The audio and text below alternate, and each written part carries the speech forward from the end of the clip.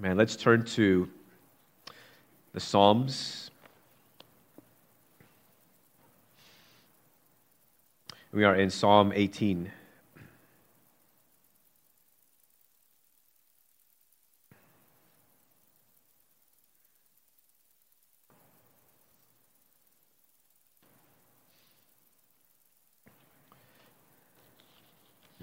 Psalm 18. You notice that Psalm 18 is a very lengthy psalm. 50 verses. While I am tempted to read all 50 verses this morning, we won't do that. Just to get us started and to get us anchored on the Word, we'll just read the first 6 verses. Psalm 18, picking up in verse 1. I love you, O Lord, my strength. The Lord is my rock and my fortress and my deliverer, my God, my rock, in whom I take refuge, my shield and the horn of my salvation, my stronghold. I call upon the Lord who is worthy to be praised, and I am saved from my enemies. The cords of death encompassed me. The torrents of destruction assailed me. The cords of Sheol entangled me. The snares of death confronted me. In my distress, I called upon the Lord. To my God, I cried for help.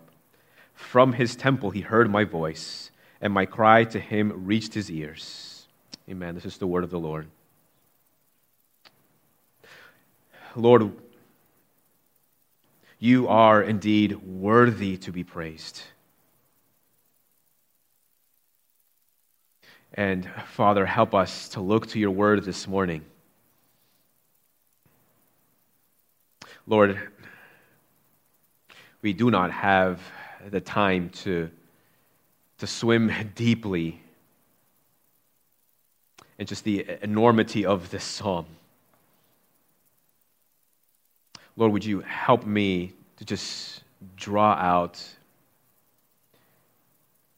just specific themes in this psalm, that we might have a much more comprehensive, maybe not a full comprehensive, but a somewhat comprehensive understanding of what's going on in this psalm.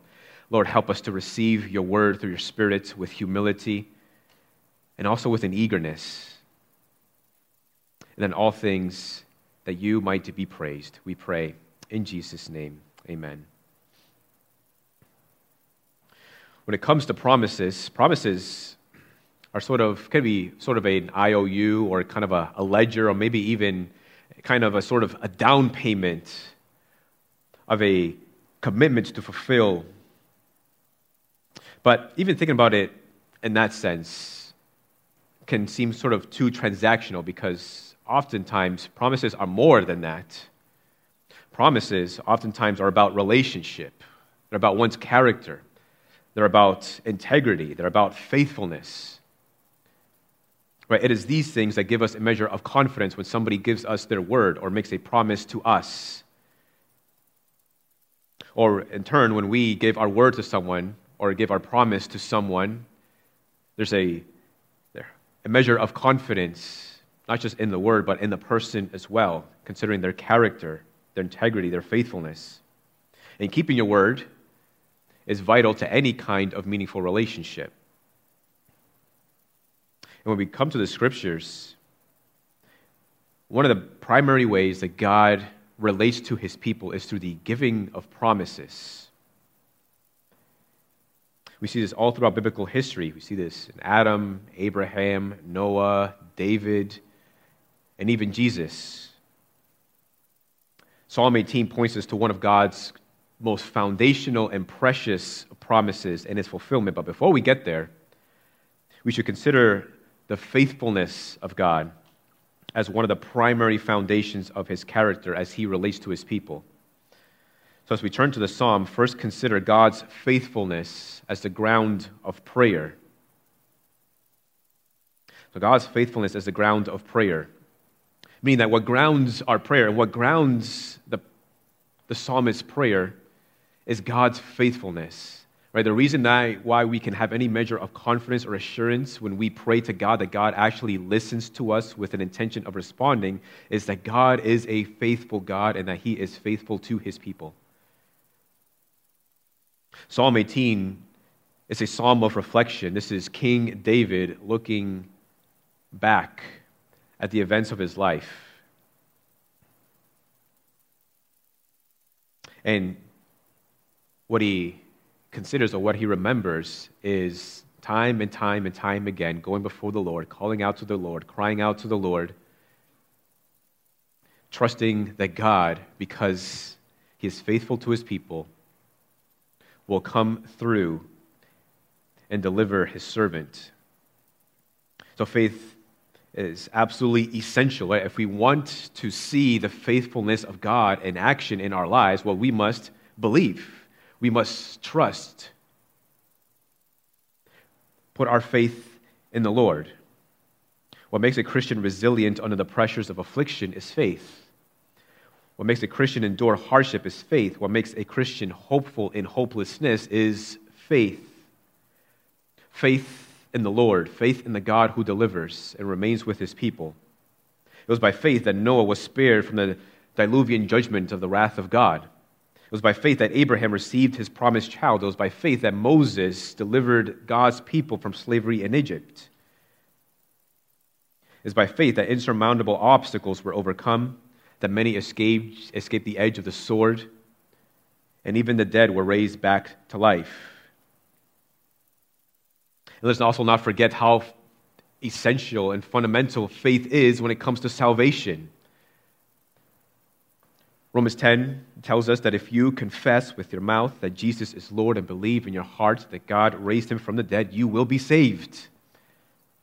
For with the heart one believes and is justified, and with the mouth one confesses and is saved.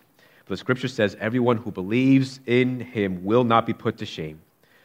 For there is no distinction between Jew and Greek, for the same Lord is Lord of all, bestowing his riches on all who call on him. For everyone who calls on the name of the Lord will be saved. Right, so it is faith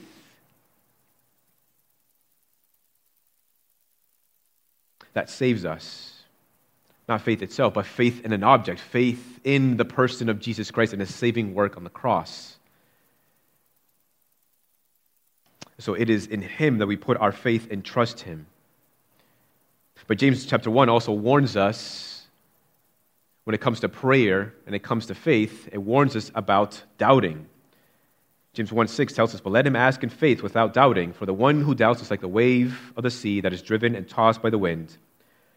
For that person must not suppose that he will receive anything from the Lord. Now, this is the context of giving wisdom and God giving generously to those who ask for wisdom.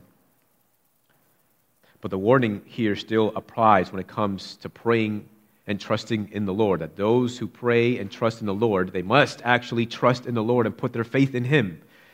But to doubt the Lord is to doubt his character. To doubt is to doubt that God cannot deliver, or that God maybe cannot deliver, or that God might not be faithful to his people. And so when we pray, we must make sure that we are doing so in faith. For to pray without faith is like writing a letter and addressing the envelope and sending it away and having it returned to you because there's no stamp on the envelope.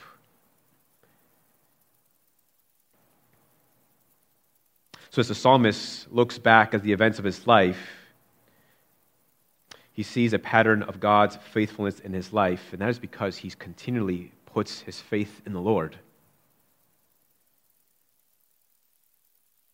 It says, the cords of death encompassed him. Destruction was at his side. Sheol entangled him. The snares of death confronted him.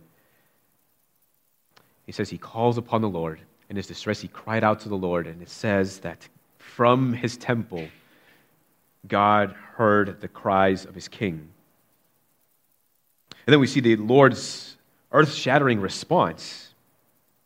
It tells us that the earth reeled and rocked, the foundations of the mountains trembled, smoke went up from the nostrils of the Lord, devouring fire from his mouth. And those thick clouds, dark, and there was lightning as well, that the Lord thundered from the heavens. All this is intended to spark imagery in our minds to see how God responds to the prayers of his king. He's coming to the aid of his servant. So what we see at the very least is not a lazy response. The Lord isn't like, I'll be right there, David. Just give me a few minutes. I'll be right there. No, it's an immediate response. Because it's a picture of a fire-breathing dragon in response to the prayers of his afflicted. He says in verse 15, then the channels of the sea were seen, and the foundations of the world were laid bare at your rebuke, O Lord, at the blast of the breath of your nostrils. I think perhaps intended to remind us of the Exodus. I think it's the picture here. To remind us of the colossal event of Jesus, or of the Lord warring against the gods of Egypt and against Pharaoh himself to deliver his people from slavery in Egypt. And as colossal as that event was, so is the Lord's response to his anointed. And then verse 16, he says, he sent from on high, he took me, he drew me out of many waters. I think this also points us to Moses' deliverance. When Pharaoh's edict to kill the male children in the land of Egypt, the child Moses was placed in a basket and put in the waters and then drew out. So in the same way, the psalmist seems to be saying that the Lord drew him out of those waters, almost likening himself to a kind of Moses. And in a way he was. Just as Moses provided deliverance for the people of God, so David, used mightily by God, to continue to bring deliverance for the people of God, time and time and time again. And the Lord's response to his afflicted king is tethered in David's blamelessness, so it seems. Verse 20, King David continued, he says, the Lord dealt with me according to my righteousness, according to the cleanness of my hands, he rewarded me. For I have kept the ways of the Lord, and have not wickedly departed from my God. For all his rules were before me, and his statutes I did not put away from me. I was blameless before him, and I kept myself from my guilt. So the Lord has rewarded me according to my righteousness, according to the cleanness of my hands in his sight. So here we go again with one of these problematic statements that David makes about his blamelessness. I think it was Psalm 17 where he says similarly, right? And there's other places as well where he continues to point to his own blamelessness. Right? Immediately our reaction is, bro, you're the last one to be saying that you're blameless.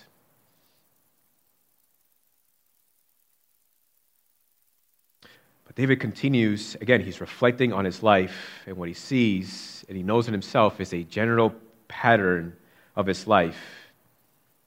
And when thinking about the word blamelessness, and what does this mean? Because I really don't think there's anybody else out in the scriptures who continues to point to his own blamelessness than David does. And yet he is one whose sins we are so familiar with. But blamelessness, I think it's helpful to think about blamelessness. I think it's helpful to think about sincerity when it comes to blamelessness. Because I said before, blamelessness does not mean sinlessness in the scriptures. But what we see in David's life, the pattern of his life is one of sincerity, meaning that he had a sincerity when it comes to worship, the worship of God. That throughout his life, his heart was sincere in his desire to worship the Lord. That even in his sin and his being confronted with his sin, there was insincerity to get right with God. That's essentially what blamelessness is about. There is a sincerity that even when we sin against God, that there is a desire for us to get right with God by confessing our sins to the Lord and repenting of our sins. It's a sincerity of worship that leads to right living, to the honor of God. But interestingly, it's not like the scriptures have forgotten the sins of David, for it says in 1 Kings 15:4, Nevertheless, for David's sake, the Lord his God gave him a lamp in Jerusalem, setting up his son after him and establishing Jerusalem. Because David did, affirming what David himself believes, David did what was right in the eyes of the Lord and did not turn aside from anything that he commanded him all the days of his life, except in the matter of Uriah the Hittite, the man he murdered to take his wife. So interestingly, even the scriptures affirm that David is a blameless individual. So as I said, a psalm of reflection, the psalmist is reflecting on his life, and what he sees is a pattern of God's faithfulness throughout his life. And this is helpful for us. There's something for us to take away from what King David is doing. It can be a means of grace to the saints to reflect on his own or her own life and consider the faithfulness of God in the past to strengthen our hope in the present. To remind ourselves the ways in which God has been good and faithful to us and has answered our prayers can be an incredible means of encouragement when we are struggling today. And it is God's continued provision and deliverance over his life that gives him sort of this confidence that he has been doing rightly in the eyes of the Lord. That God continues to deliver time and time again gives the psalmist this confidence that God is pleased with him. I remember feeling similarly years ago, right before my wife and I moved to Kentucky for me to go to seminary, which was a very painful decision for us to make. But prior to that, we served in our church, and we were in this internship, and there was part of this internship was having this church from Tennessee come up and partner with us and to help serve our community. And so we got to know this individual, this ministry leader, pretty well. And then after that was done, summer's over, we moved down to Kentucky. Only days later, this man that we come to know through this missions partnership he rallied a bunch of people in his church, came up, drove up several cars with a trailer. And at the time, all seminary students are broke, and we had very little money with us. All we traveled with was all the things that we could carry in 2 cars, and friends came down with us. And this man rallied people together, came up, and furnished our entire apartment almost entirely, put food in our cabinets, food in our fridge, and gave us a bunch of gift cards to be able to go buy groceries. And I just remember thinking to myself at that time of how good the Lord has been and having this sense of assurance that, yes, I can see now without fail, without a degree of doubt, that this is where we're supposed to be.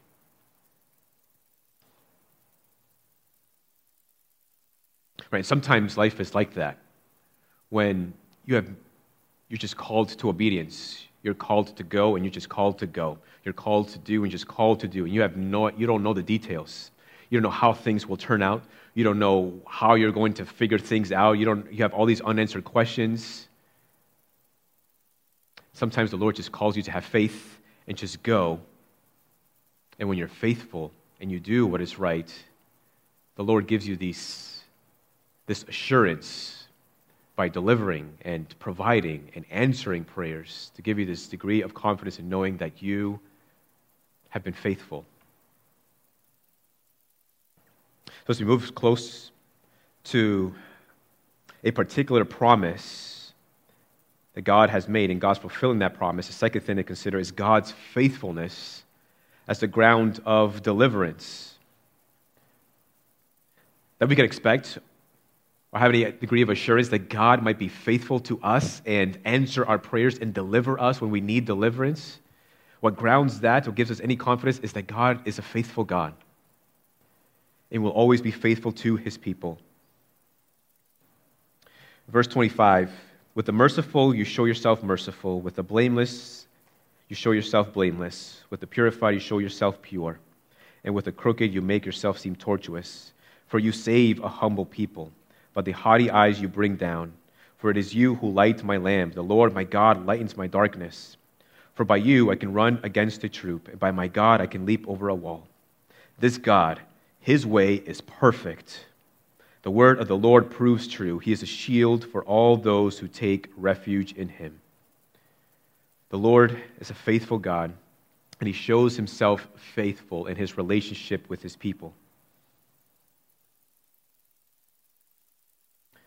It's as if the Lord continues to shine his face upon his anointed king and continue to dispense his favor, like it says in Numbers that most of us are familiar with. Right? But the Lord bless you and keep you and make his face to shine upon you and be gracious to you.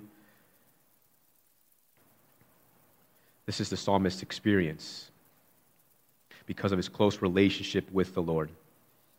In Luke 18, a parable that speaks to prayer but also speaks to relationship as well, Jesus tells a parable to the effect that we ought always to pray and not lose heart. He says, in a certain city there was a judge who neither feared God nor respected man, and there was a widow in that city who kept coming to him and saying, "Give me justice against my adversary."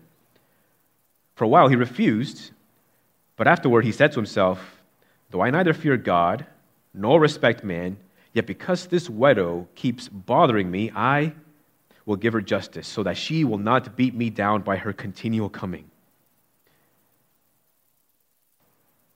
Right, the parable concerns prayer and that we should not give up in praying and not lose heart, but it also speaks to relationship as well. And there's a contrast here. The judge doesn't fear God. The judge, who is called to administer justice to those who are desperate for justice, doesn't actually want to give justice, but only gives justice because this widow keeps pestering him.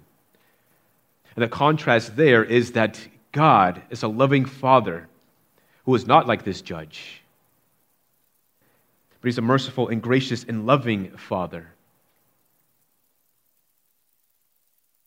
It's why Jesus says in the Sermon on the Mount that if you, being evil, know how to give good gifts to your children, how much more does your heavenly Father know how to give good gifts? The Lord is good to his people. And he's always faithful to his people. And faithfulness is essential to any good relationship. Faithfulness is the cement that holds the relationship together.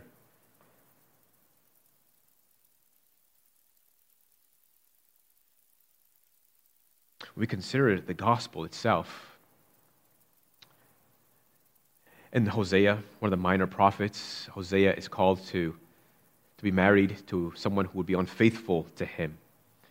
That's exactly what happens. She goes after other lovers, and then he finds her in the marketplace to be sold, and God commands him to buy her back in order to give God's people a vivid image of God's faithfulness to his people, even though they turn away after other lovers.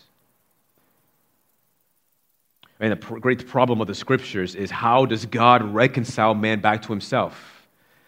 Though man is adulterous, though man is wayward, though man is sinful and deserving of the judgment of God, how can God reconcile man to himself? Right? And we know that the answer is through Jesus Christ, the Son of God, who's come into the world, who is blameless, who always was blameless, and was at the same time sinless, and died on the cross and rose again from the dead, so that all who believe in him might be reconciled to God, so they might be forgiven of their sins and have eternal life in Jesus Christ. So Jesus is the bond that cements us to God.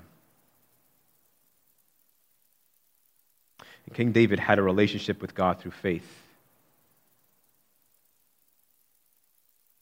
And it is this faith in the faithfulness of God that cemented that relationship together. And that faith in God's faithfulness resulted in victory over his enemies. He says that the way of the Lord is perfect. And interestingly, at least I find it interesting, is that the Hebrew word there for perfect is the same word for blameless earlier in this psalm. It is a word that means that lacks nothing. So he says that the way of the Lord is perfect. It means that God's ways lack nothing. Whatever God intends in his work, he always fulfills his purpose in it.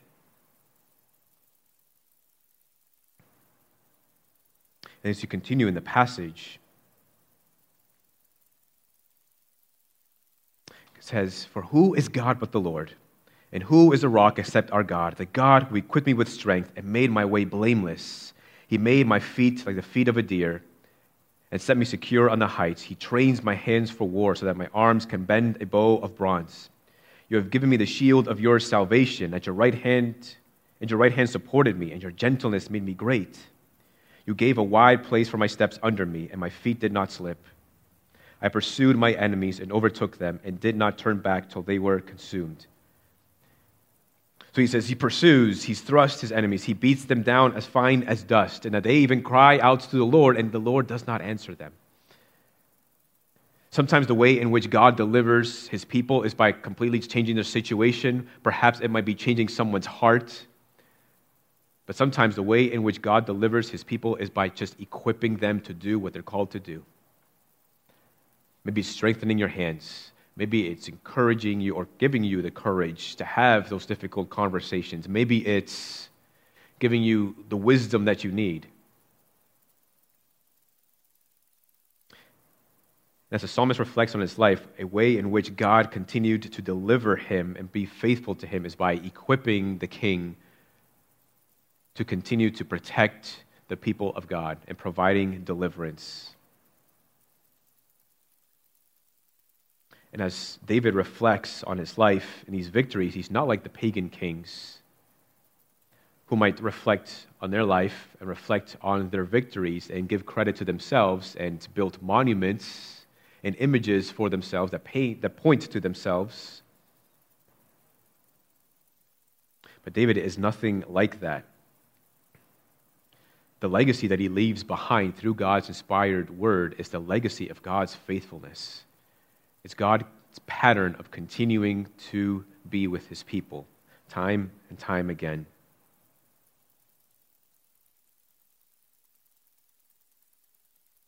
As we think about ourselves,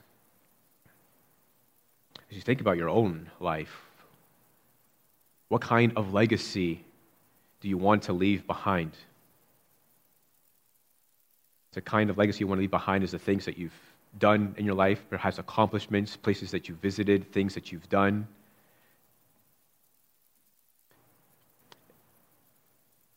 And that may be fine and good, but how about considering leaving a legacy behind of how God has been faithful to you time and time again? What kind of story will you tell? What kind of story will you tell your children, for those who have children in the home? Right, as parents with children in the home, one of the most important and foundational and precious legacies that we can leave our children is multi-generational faithfulness. It's instructing our children in the ways of the Lord, to helping them to understand the God that we worship,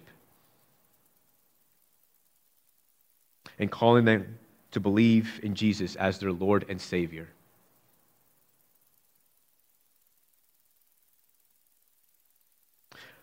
Aside from that, what other stories would you leave behind for your children to be passed down from one generation to another generation? Will you tell the younger generations of how God has been good to you through the years of your life, how God has answered prayer, how God has delivered you, how God has provided for you?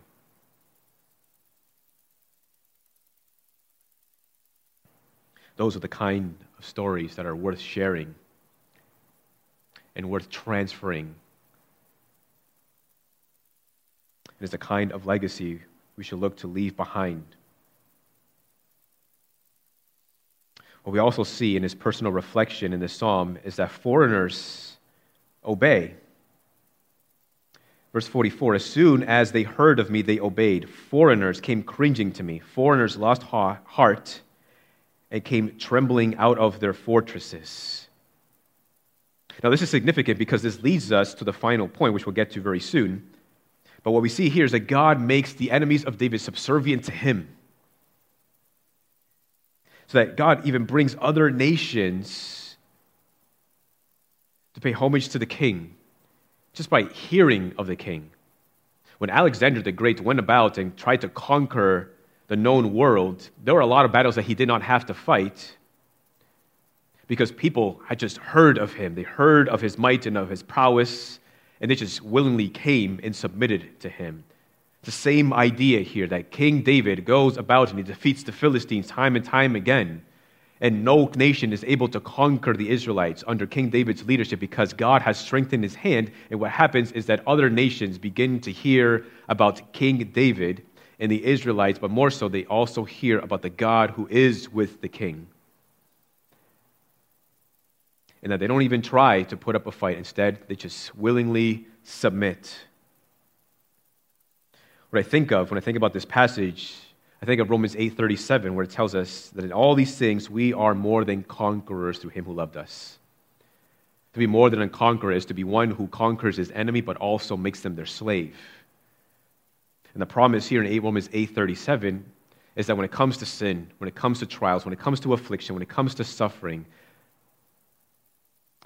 that Christians already have the victory in Christ Jesus and that they are more than conquerors because God even uses those things to be subservient to his people and works them to the good of his people. The same idea in 2 Corinthians 4:17, where it says, "For this light momentary affliction is preparing for us an eternal weight of glory beyond all comparison." God is able to take our afflictions and distress and actually make them servant of us in order to do us good for our glory. Kind of an extreme example of this, I think, is seen in the life of Polycarp, who was a bishop of Smyrna. Polycarp was actually discipled by the Apostle John himself. And during his time, there was an intense persecution of Christians. And the Roman authorities finally caught up with Polycarp. They arrested him and they brought him to the Colosseum, where they executed Christians. Now, the proconsul and others thought it was kind of senseless to make a martyr of an aged man. And so they gave him plenty of chances to recant. Just say that you swear under Caesar. And every time he would not. At one of those instances, they asked him, just look to the Christians. And they considered the Christians to be atheists because they did not worship the gods of Rome and they did not worship the Roman emperor.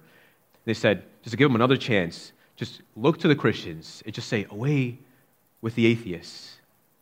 Instead, he looks at the jeering mob who is asking for his head and says, away with the atheists. That man gained for himself a wonderful eternal weight of glory. It was an intense time of affliction. He was burned at the stake. And yet God, according to his word, because that's what this word promises us, we can rest assured that God used that time of affliction in Polycarp's life to bring about good. Maybe not good in this life, but certainly good in the afterlife, in the paradise of God. So having considered God's faithfulness as the ground of prayer and deliverance, we come to what such faithfulness wonderfully and gloriously produces.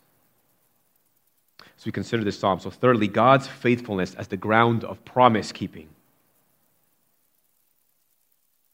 The Psalm 18 is a psalm of reflection, and it's actually adapted from 2 Samuel 22. It's been adapted in Psalm 18 to be a congregational song. So these are the words from a man who considers his life and considers God's faithfulness, and it's been adapted to be a song to be sung by God's people. And the reason why David was the object of God's faithfulness and God's deliverance was because of the Lord's covenant with David. 2 Samuel 7, verse 8, tells us of this covenant. Now therefore, thus you shall say to my servant David, thus says the Lord of hosts, I took you from the pasture, from following the sheep, that you should be prince over my people Israel. And I have been with you wherever you went, and have cut off all your enemies from before you. And I will make for you a great name, like the name of the great ones of the earth. And I will appoint a place for my people Israel, and I will plant them, so they may dwell in their own place and be disturbed no more. And violent men shall afflict them no more, as formerly from the time that I appointed judges over my people Israel. And I will give you rest from all your enemies. Moreover, the Lord declares to you that the Lord will make you a house. So very early on, God is covenanting with David. He's making a promise to David.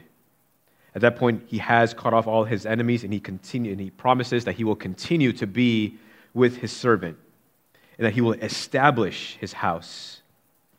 We see a repeat or a reiteration of this covenant with David in Psalm 89, verse 3. You have said, I've made a covenant with my chosen one. I have sworn to David, my servant, I will establish your offspring forever and build your throne for all generations. He shall cry to me, you are my Father, my God, and the rock of my salvation. And I will make him the firstborn, the highest of the kings of the earth. My steadfast love I will keep for him forever, and my covenant will stand firm for him.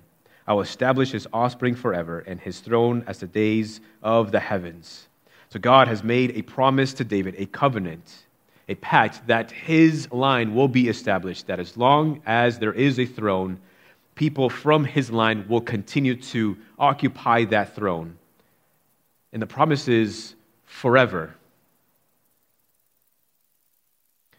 It is because of this covenant that God made with David that God continues to provide deliverance for his chosen servant time and time and time again.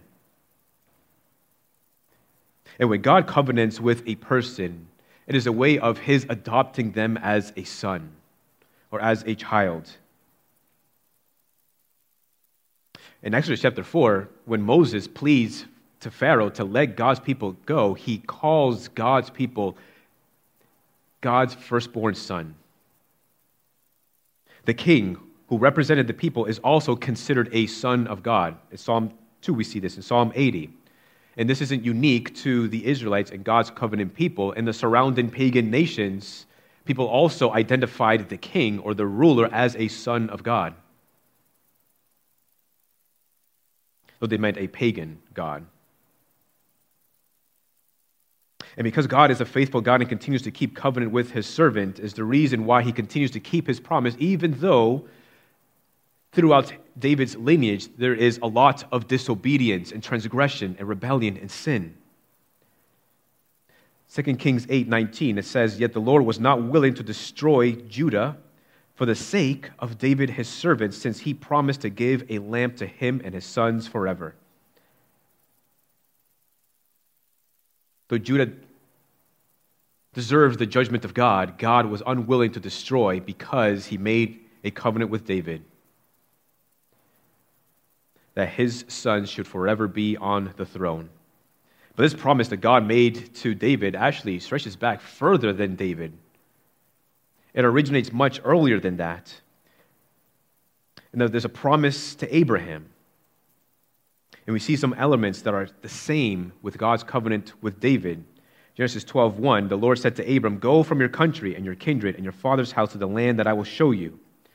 And I will make of you a great nation. And I will bless you and make your name great, so that you will be a blessing. I will bless those who bless you, and him who dishonors you I will curse, and in you all the families of the earth shall be blessed. But God covenants with Abram. He's adopting him, in a sense, as a son. And what we see is that he promises Abram or Abraham that he will make of him a great nation.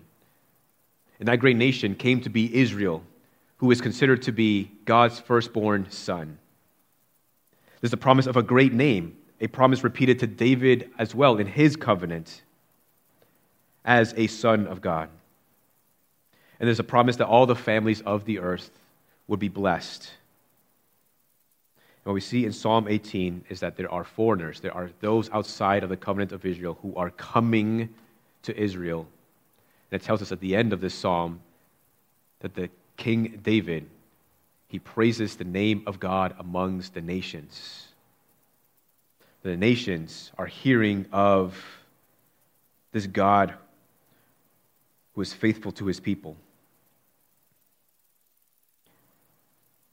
And this then takes us to the other end of this promise. We look to Jesus Christ, where it tells us in Matthew 3:17, after Jesus comes out of the baptismal waters, it says, from heaven, this is my beloved Son, the Lord says, with whom I am well pleased.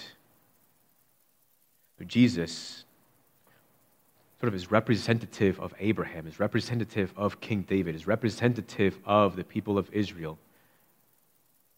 Jesus is the Son of God.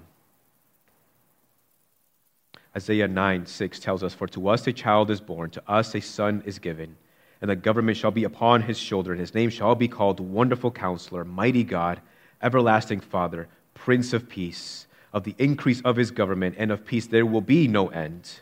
On the throne of David and over his kingdom, to establish it and uphold it with justice and with righteousness from this time forth and forevermore. What this passage tells us is that Jesus comes from the line of David, which we see in the Gospels and tracing the genealogy of Jesus, that he is actually from the line of David. And so God is fulfilling his promise to David that he will always have a son on the throne. And then we have Jesus as the Son of God, the fulfillment of that promise, who will forever sit on that throne.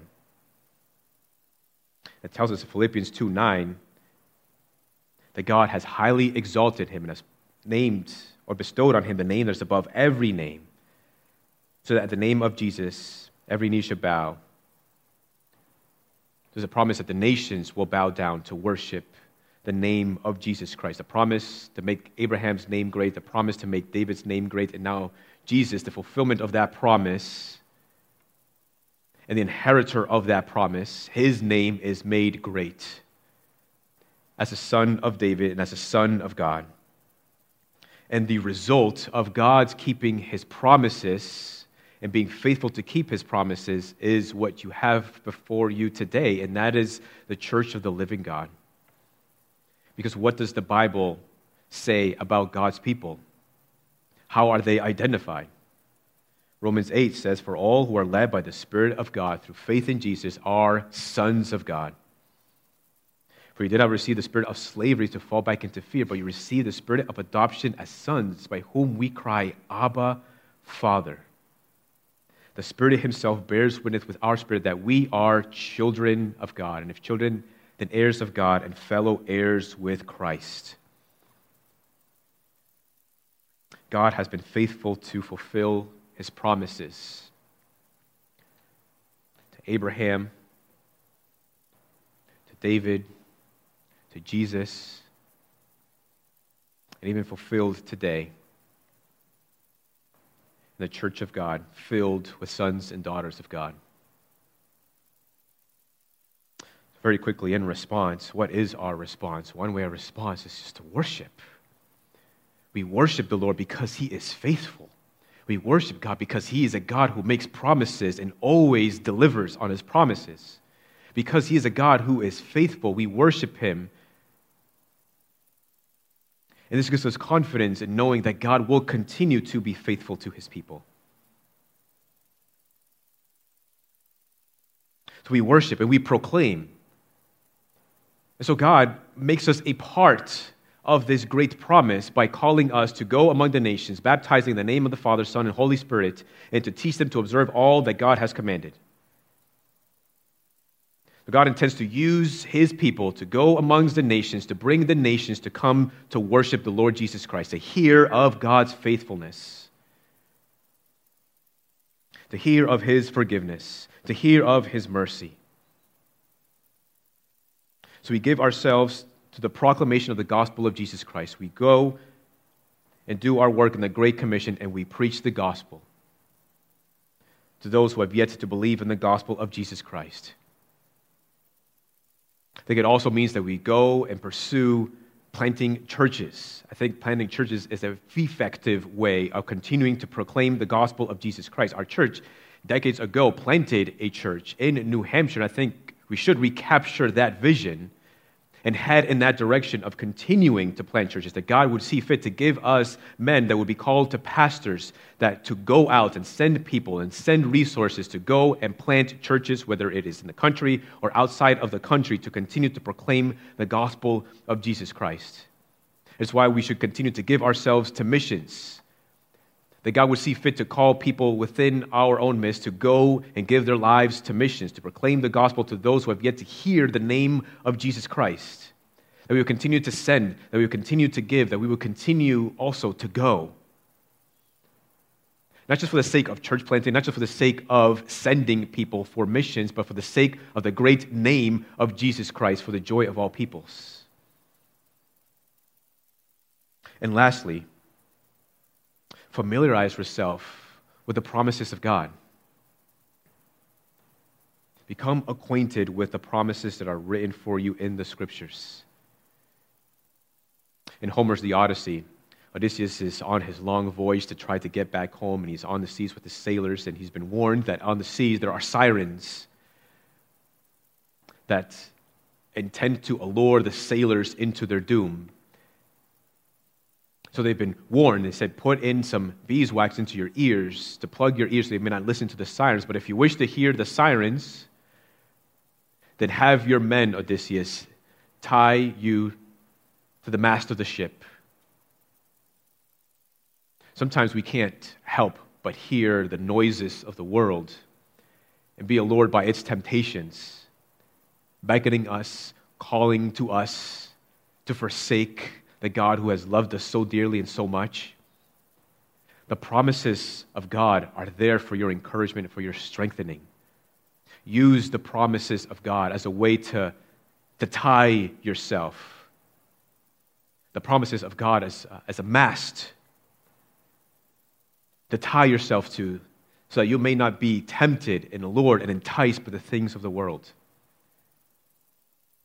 Acquaint yourself with the promises of God. Read them, study them, pray them for your encouragement. The Lord has been faithful in keeping His promise. He continues to keep His promises to His people, even to this very day. And every day we gather is a reminder to us that God is faithful, that God will always deliver on His promises, and that God will always be with us. So let us in turn be faithful unto Him.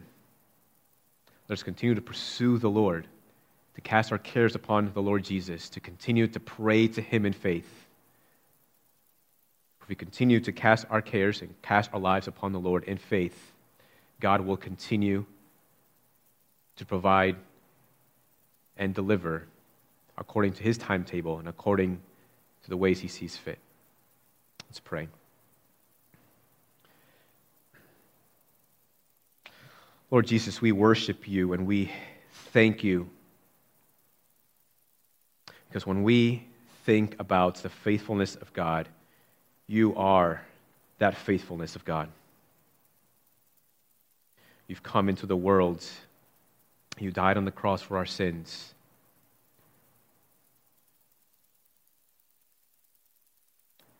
So that we may receive eternal life and be reconciled to God. You are a promise-keeping God. There is no other God like You. There is no other God besides You. Help us to rest in Your faithfulness. Help us to rest in Your promises. Help us to encourage one another with the promises that are written in Your word. Lord, we trust You for these things. And it is in Jesus' name we pray. Amen.